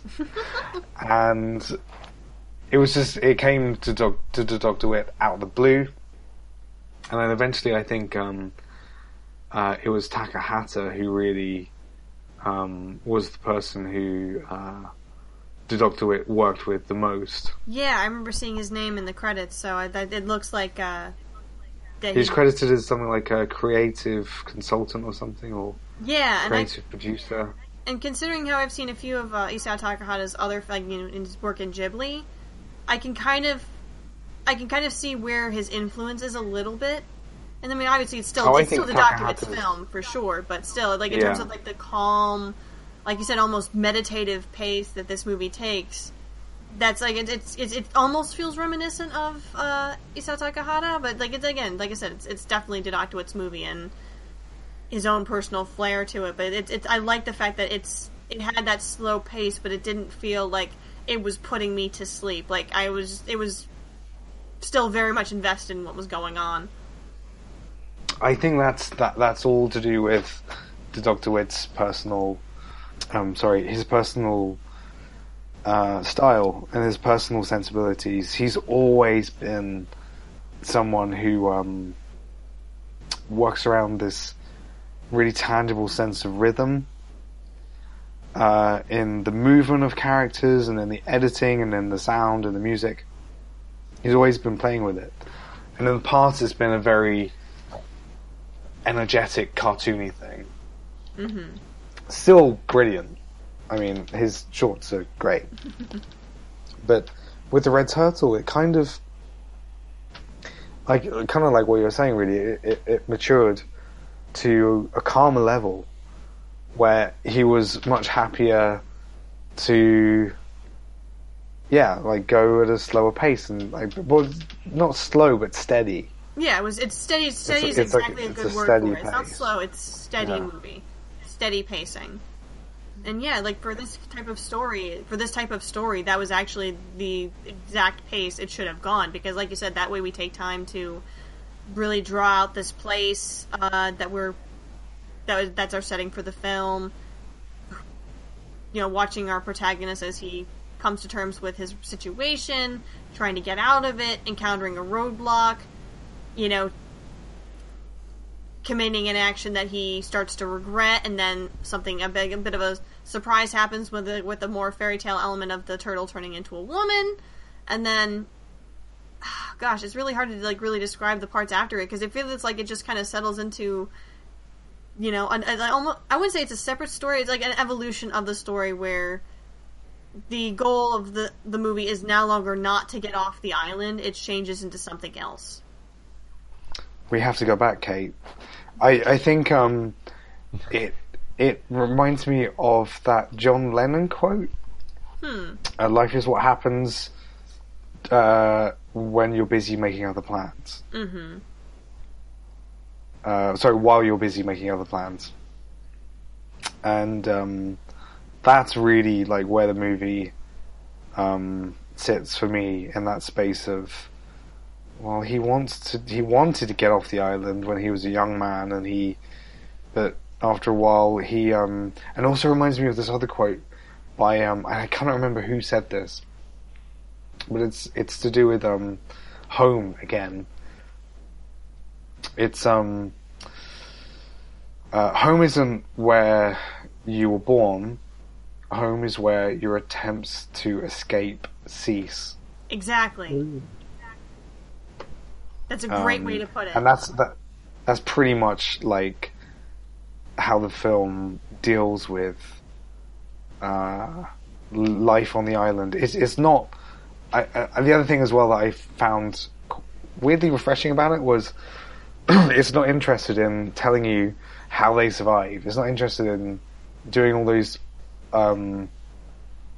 desert island tropes. Yeah.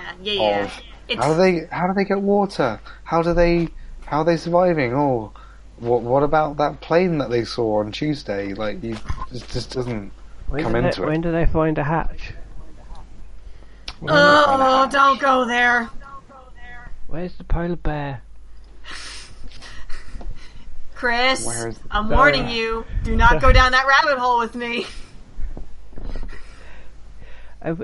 I said before about it being 80 minutes, but it's weird. It kind of isn't, and I don't mean this in a bad way, but it feels longer because you. It definitely feels longer. You feel like you really go through something because of like the time that passes during it. It feels like a experience again. Yeah, We'll go back to that word. It's a dream. It's like when you nap and you accidentally end up napping and you have a little dream and you come out and you're like, what happened? Dream time.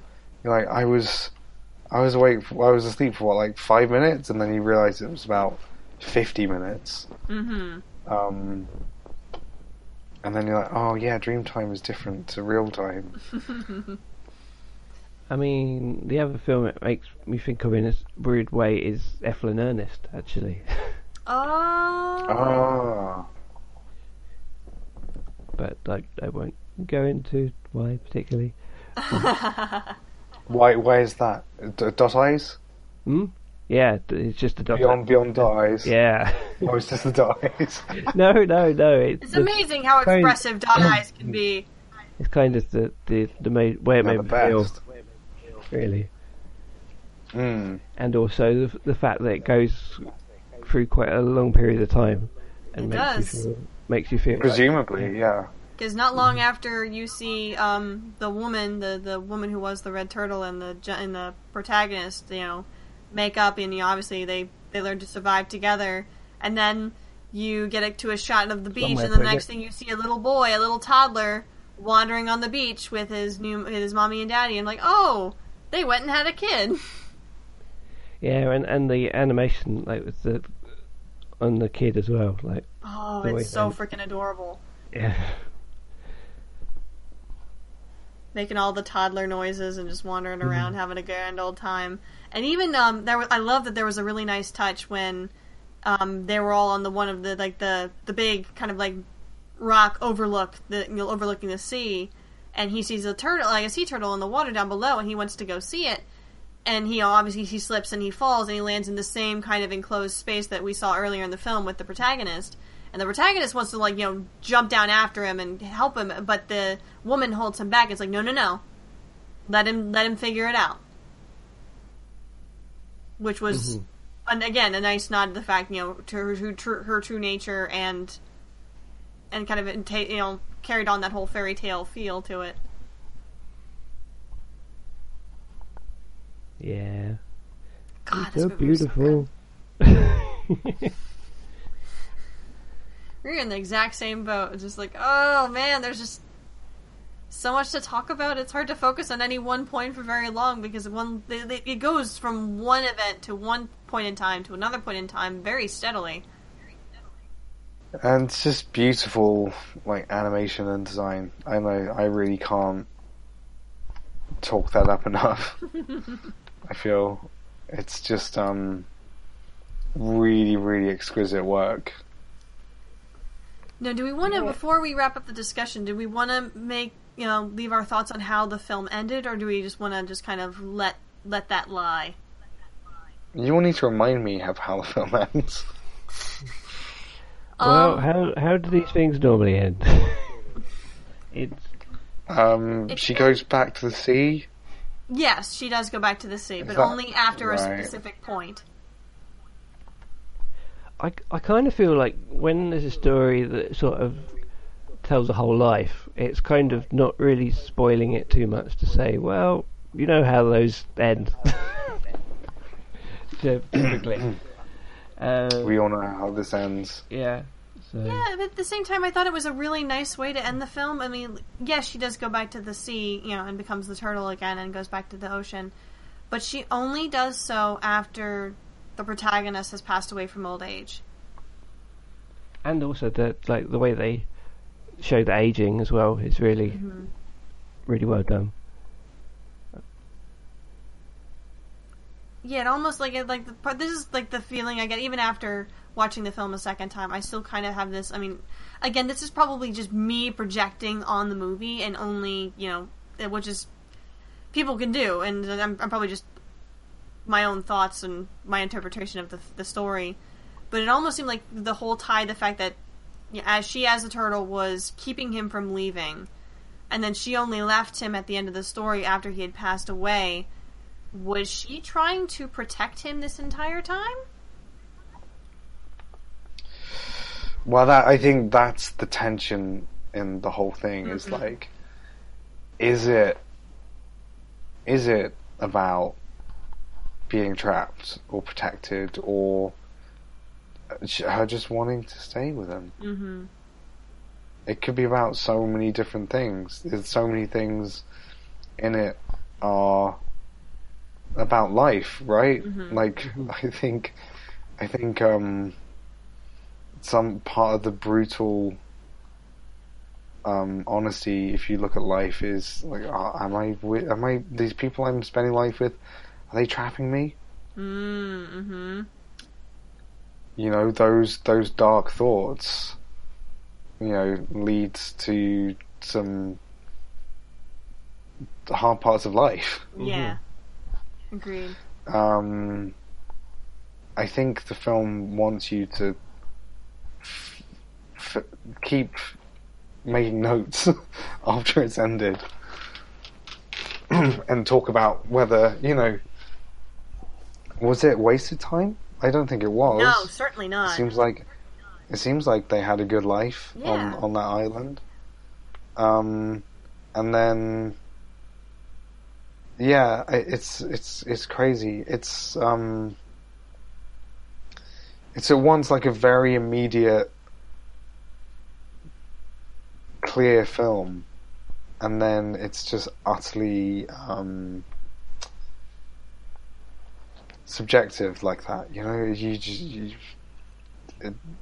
was she evil? Was she No, ultimately sir, or not? I did not get that vibe from her at all. Like, at least definitely No. by the end, it was just for me. It seemed like the life that he had led with her on the island with their child, and even when their child grew up and moved on, that was a far better outcome than the unknown of having to go onto the ocean and, you know, basically risking it. You know, he could have built that raft and left. He might have never found civilization again, ever. He might have just died on the open ocean or ran out of food to sustain himself and just died out there.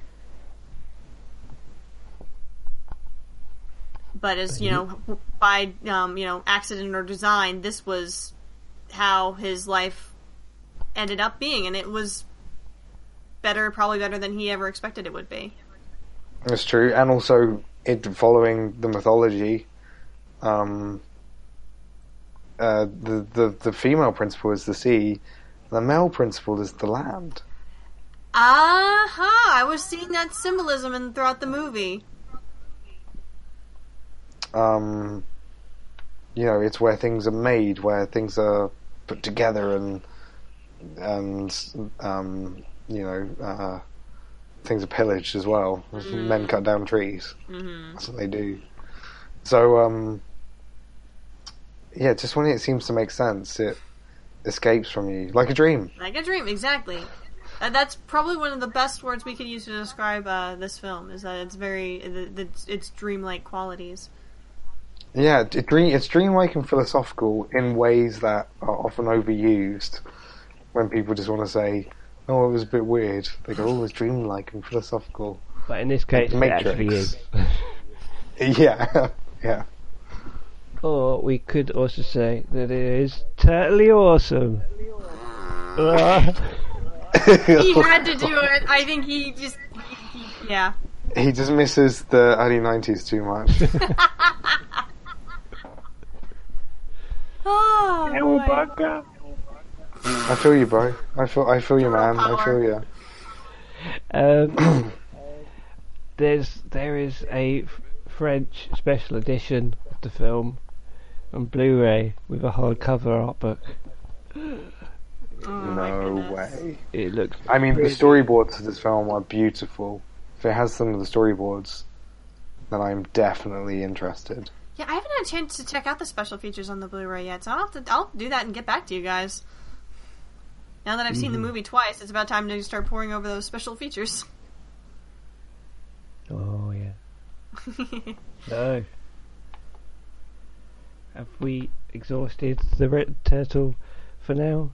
I think for the time being, I think we might have reached that point. I mean, obviously there will always be different things we could probably talk about, but I think we keep coming back to the same description of it, just of what makes this movie what it is and what makes it so enjoyable. So, yeah, there's really not too much else we can say on it at the moment. But I am immensely glad that I got the opportunity to see it. Now I have it on Blu-ray. And hopefully it will be released on Blu-ray sometime in the UK soon. September. Yes, I imagine. Or you can import the French Yeah. if you're desperate. I imagine we may revisit it in a future water cooler, Dan, when it comes out on Blu-ray here, possibly, if seeing as... Yeah, I think that's likely. I need to see it again, Yeah. as I've said 5 times already. Yeah. Hey, speaking of the water cooler, shall we pay a quick visit to that before we Sure. swim off into the blue Yeah. yonder? Might as well. I guess I could kick off. Sure. I've got a couple of things. I did watch an anime series for review for a magazine recently by the name of God Eater. That was apparently based on a video game series and was created by the studio UFO Table or UFO Table or UFO Table. Yeah, that's the same group who I believe they were doing the Tales of Zestiria anime that I remember watching back a few months ago. Don't they normally do really pretty good high quality 2D animation, right? Aren't They do have, and it depends. Like sometimes you'll have really like good 2D art, and then sometimes they'll supplement it with computer generated animation as well. Like I've seen that in a lot of the different projects. But no, yeah, their 2D is great. Because God Eater is all CG, and it is sort of cel shaded look, but it looks different because most like cel shaded looks have sort of strong black lines to try and make it look more like 2D, I think. But this hasn't got it, so it looks kind of weird. When it in stills, it sometimes looks pretty good, and also some of the action scenes are quite good. But just like when there's just people walking around and doing normal things, it sort of looks, you know how Japanese CG sometimes looks not great. Yeah, I know. And I have seen like with that particular studio where they sometimes where they choose to focus it, like if it's in just like slight involvement with like the backgrounds or like a giant like set piece. Like I remember back in with Tales of Zestiria anime adaptation, they had a really good implementation where they had the majority of the CG animating effects, like big giant storms, and then also my personal favorite was what they did with the dragons that would show up. That was really impressive. I really enjoyed seeing that alongside with the 2D animated characters. But yeah, I guess it really all depends on like how they're trying to use that type of CG. Like if it takes too much center stage, then it's really noticeable, especially with like how they animate characters. But if it's more on like the backgrounds and giant set pieces, then it's a lot less jarring, I think. The story and stuff isn't that interesting. It's basically it's a future sci-fi setting where there are 8 big monsters called the Aragami who come and eat people, and people fight them called the God Eaters, and they have I think their weapons are called God Arcs, and they're basically giant swords or giant guns, or some of the lucky people have ones that move from blade to gun. They're the magical mythical. They're the mythical new types. They're called, and the lead character is one of them. And yeah, so you get these big action sequences. Some of them which are alright, look pretty good. But as a whole, it's nothing particularly impressive or anything you haven't seen before. So that's God Eater. It's streaming somewhere, I think, probably on Crunchyroll or somewhere like that. If you want to check it out, or you can, it's coming out on Blu-ray in the UK soon. And I also got caught up with the most recent series of Archer, which has just shown up on Netflix in the UK, and that is season 8, which is known as Dreamland. Yes, that's the kind of film noir, like, detective kind of, setting, correct? Yeah, it's weird because the most recent series, they were private detectives, but they were private detectives in a modern setting. And then this season, for reasons I won't go into, it sort of, as the title suggests, Dreamland, it basically takes place in Archer's Head, apparently. Whoa. And it is also a 40s film noir sort of LA setting with femme fatales and criminals and stuff. But all the characters are sort of recast as 40s versions of themselves that are more or less pretty similar to what they are like anyway. But yeah, because like, if you change that about them, it wouldn't be Archer anymore. But Mallory is actually his mother, but she's like a crime boss, but she's called Mother. That's her nickname. And Cyril and Pam are like cops, and Archer is a private detective, and he's investigating the murder of his partner. And you have all these film noir elements and stuff, but at the same time, it's still Archer. It's still got the hilarious dialogue and stuff, and the inappropriate jokes and things like that. And I think it's 8 episodes. It's not very long, but I think that's probably just as well, because it's got a bit of a gimmick, this series, and it's a bit different. And I would have been happy if it just carried on like it did, but it's still entertaining, and Archer's great. So it was an interesting departure from the norm.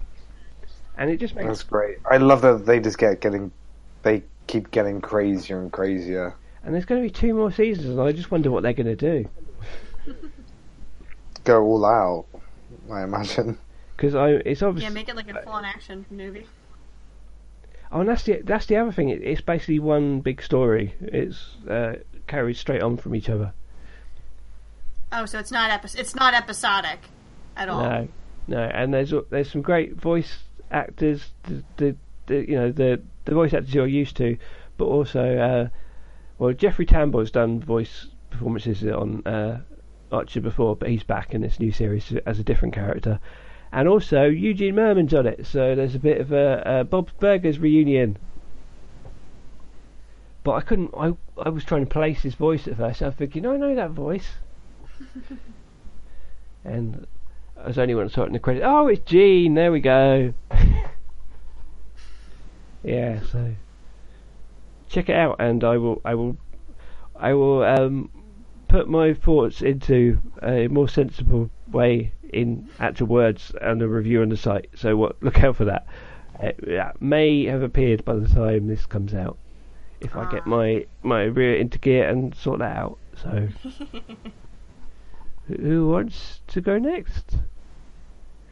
I guess I'll go next. I really don't have too much to contribute this week because due to outside frustrations. But normally, when I get really frustrated by my week, normally I kind of go for the same usual way to relax or at least get out those frustrations. And normally that turns to a particular type of video game genre, and that is the fighting genre. Yeah. The classic arcade style. You got your joystick, and you mash buttons, and then you hit an opponent in the face, and then they fall down, and then it says you win. Yeah. And there are a multitude of different franchises that have kind of spun around this genre. You've got your Street Fighter. You've got I've always enjoyed Blaze Blue a lot for like the traditional 2D fighting games, but there's one that I remember like when I first got into the genre of fighting games I remember actually first playing this in when I was living in London, England. We rented this from a local Blockbuster, and I just kind of really got into like the 3D style of fighting game, because that was when they were just like experimenting. It was a little Japanese franchise by the name of Tekken. Yeah. Not sure how many people are familiar with this franchise, but it's kind of insane. It's huge, isn't it? I thought Tekken was like one of the last words in beat 'em ups. Pretty much. I mean, one of the things that is enjoyable about it, at least in terms of the gameplay, is that it's very accessible. Like, anyone, you could be like a fighting game veteran and be all about memorizing combos and you get into it for that reason. And even people who are, just straight up the street, have never really played a fighting game before, and all they know how to do is mash buttons, they could get into this easy. And, but one of the things that came out recently was they actually released their 7th installment after quite a long time with, I would say probably I'm trying to remember when 6 came out. It was quite a while ago, though. But I know, Was it on PS3? 6? Yeah, I think 6 might have been on PS3, but I don't know how early in the PS3's lifespan that came out. Because I think I really passed up on 6, because they were doing a lot of really, questionable changes with the character roster, and that was when they started including a campaign mode, which was trying to tell a full, full narrative, and they do it again. Wow, it came out 10 years ago. Yeah, it's been a while. Tekken 6 was 10 years ago. It has been a long time, and they were revisiting it for the 7th installment, and it's pretty darn good, all things considered. I mean, even if you're a fan of the series, if not, it's still a good fighting game. Again, it still has a campaign mode where it's trying to tell a narrative, and I dig it because I've been around it for a long time. I've been kind of picking up bit by bit what the whole narrative's trying to say for this particular series. It's a revenge story. Really, that's all. It's just an ongoing cycle of revenge and anger and supernatural crazy madness with this crazy guy with this ridiculous hairdo. But if I will give it nothing else, they know how to make this game look really well, really, really good and pretty. I would say this is probably the best the series has ever looked by far, because it's again, I'm noticing a lot more with animation in video games. Just I think we've discussed this in previous podcasts. They really know how to animate. They're getting a better hang of animating eyes. Mm-hmm. So when you do have some of these close-up shots of the characters and they're expressing emotion, it's you really kind of oh, that actually looks kind of realistic. More so than it ever did before. I was always a big Tekken fan back in the day. Tekken 2 on the PlayStation with the famous intro and all the crazy characters you could unlock and stuff. Oh yeah, there's quite a few. There's some old favorites, and there's some new ones as well. I think they could still do more to expand the roster, but I think that there might be a rumor going through the grapevine that they might be releasing new characters for DLC purposes. So that might fix that problem. But even better yet, I think they threw in a lot of things for this game for longtime fans would appreciate. So you guys might be interested in this. They have a gallery where you can literally unlock, or you buy with points that they give you when you unlock new things. Say if you complete the story mode, they throw all of this game money at you. It's okay, spend it how you will. You can use it to either customize your characters to kind of give them new outfits and stuff when you play online mode, or if you're arcade mode or whatnot, or you can go into the gallery and you can lock pretty much every single cutscene from the previous games, from 1 all the way back to the first Tekken game. Whoa. And as an also bonus, there are music playlists, which you basically can customize different fighting levels with, which can be, it could be music from Tekken 7, which is a very good soundtrack, by the way. Or, if you're not a fan of that, you could say if you have a particular track from Tekken 2 that you're fond of, you can go back okay, I'll make this level have this particular track from Tekken 2. They have the full track list. Can't say I remember any of the music at all. I get that, wash of nostalgia if I heard some of it, but yeah, I can't remember either. Yeah, well, to be fair, because it's typical fighting game, fast beats kind of stuff, but I will say that the soundtrack for this particular installment surprised me, because there was actually a great deal of piano in this. There was more electronic sounding music, and then there was softer music, and then of course you got your hard rock guitar, and for some of the levels, it's an interesting mix to be sure. And I think even for those of you who are actually invested in the story of the Tekken franchise, might be also intrigued to know that there is actually a character from an outside franchise that actually has a fairly important role in the story, and that would be Akuma from Street Fighter. Oh. he was in the story for this, and it was actually kind of a big deal. Which That's crazy. so It's I'm like kind Crash of really Bandicoot. like I don't know. It's like Mario meeting the rabbit. I was like, that never happened. But no, it was really kind of funny because now I've got this picture of the world. Like, okay, if this means the Street Fighter world and the Tekken world are one and the same, all I have is this to say: I really don't want to live in that world because that world has seen some crap. You have M. Bison trying to take it over on a daily basis, and then you have the Mishima clan from Tekken. You know, Heihachi, Kazuya, like causing mayhem and ruckus no matter where they go. It's just like, I don't want to live there. It's kind of crazy, but it's good. Like if you're looking for a solid fighting game with some really good animation, and if you have any like nostalgia for this franchise at all, there's definitely a lot for fans to love. So definitely check that out if you can. But that's what I did this past week. Awesome. Awesome. I believe you said you saw an anime film in the cinema recently, Dan. I saw a Chinese cartoon. Yeah, no, I didn't. Sorry, I saw a Japanese cartoon. Yeah, I saw In This Corner of the World, thanks to Animatsu and Manga UK, for a very, as we said earlier, a very enthusiastic limited release. That was really well marketed, and anyway, I saw the film. Ooh, and how was was good, it? and I liked it. That's the headline. It's great, and it's really it's set at the home front during the Second World War in and around Hiroshima.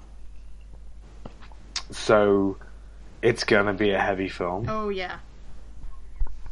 But that said, it's delightful, and it's like colourful, very funny, and really alive. It's like, and also the character designs are just, everyone's got like these great big hands and feet, and it's all very expressive, and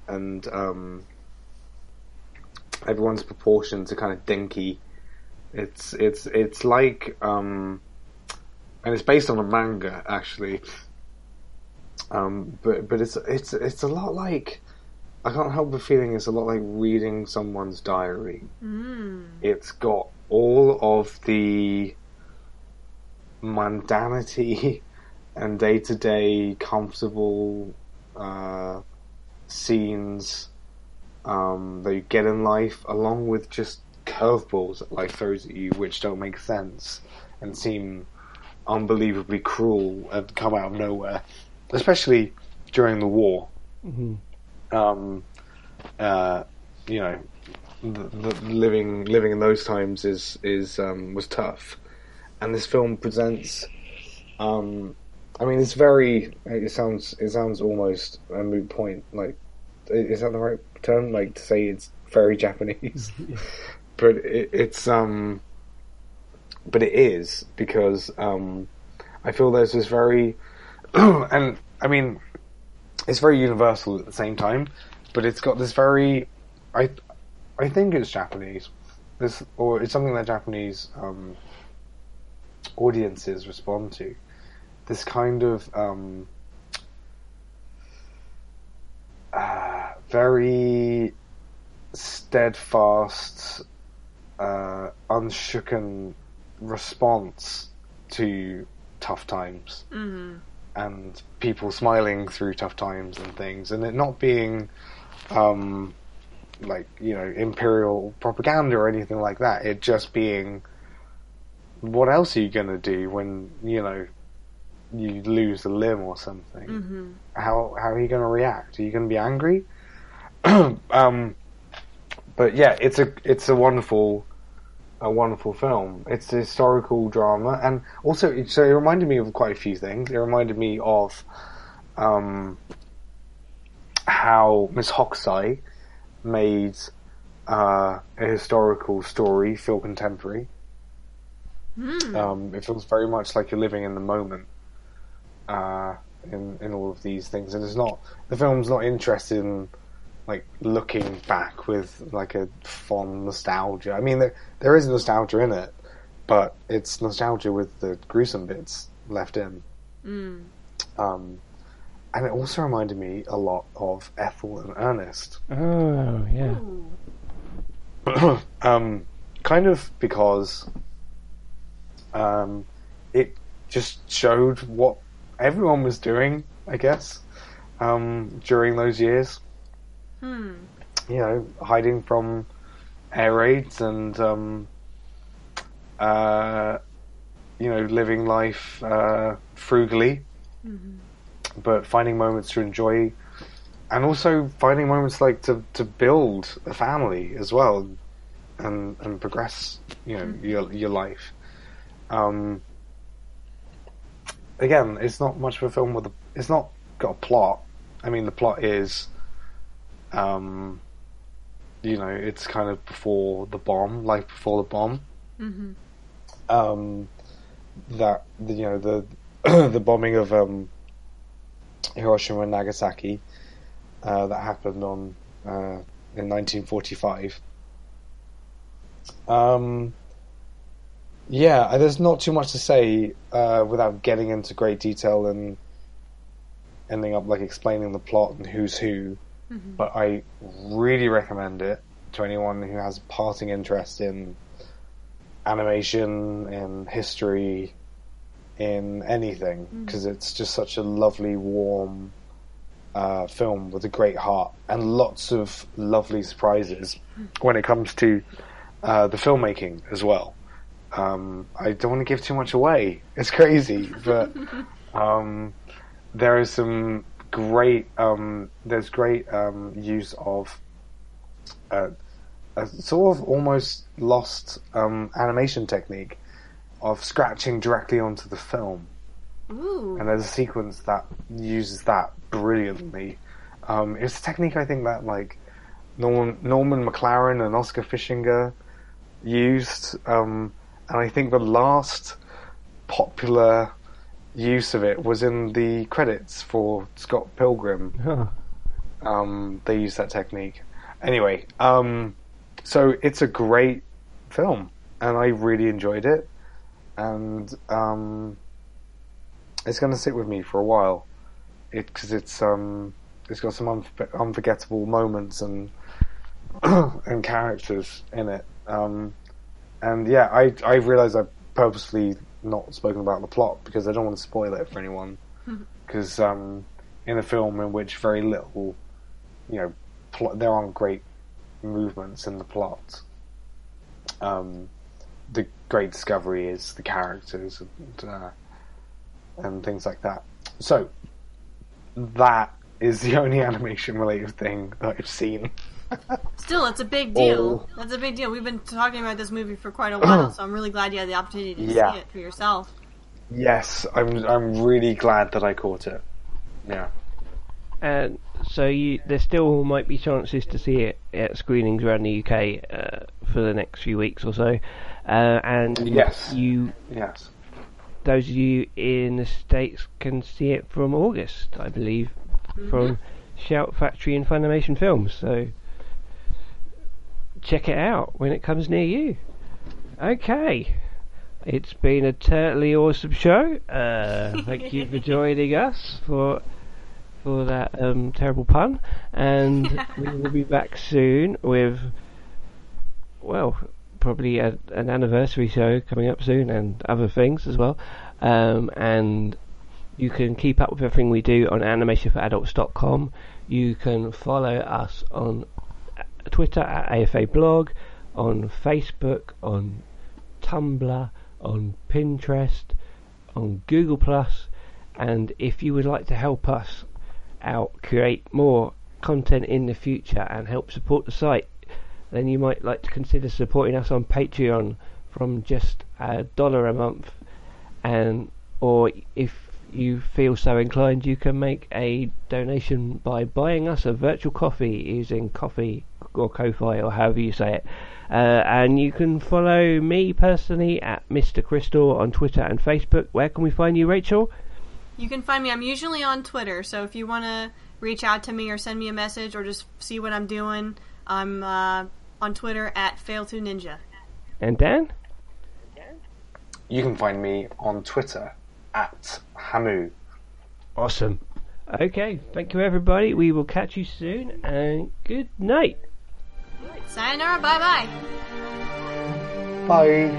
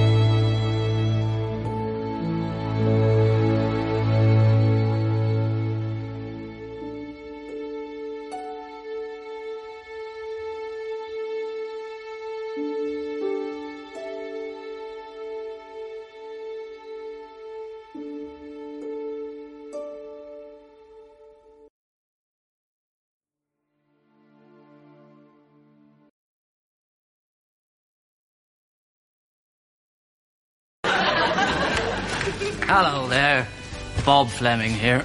Excuse me. Tell you about my new my CD featuring some of your best loved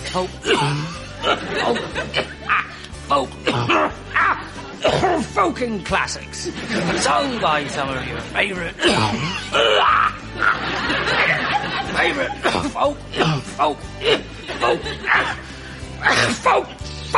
folk singers.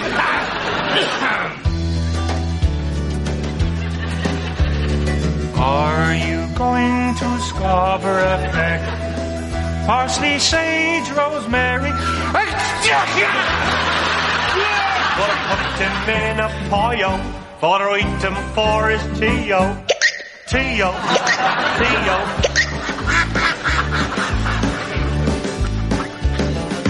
Froggy went courting and he did right. Froggy went courting and he did right. Froggy went by his side. And all around my arse I will wear the green away now, and all around my arse for 12 months and a day. And if anyone should ask me the reason why I'm arsing it, it's all for my true arse to the far, far away. Arse, horse, horse, and it's no name never. Arse, no name never, no more. Will I pay? Bob Fleming's Country Favourites, available now. And it's no name never. Arse, no name never, no more. No more. Will I pay?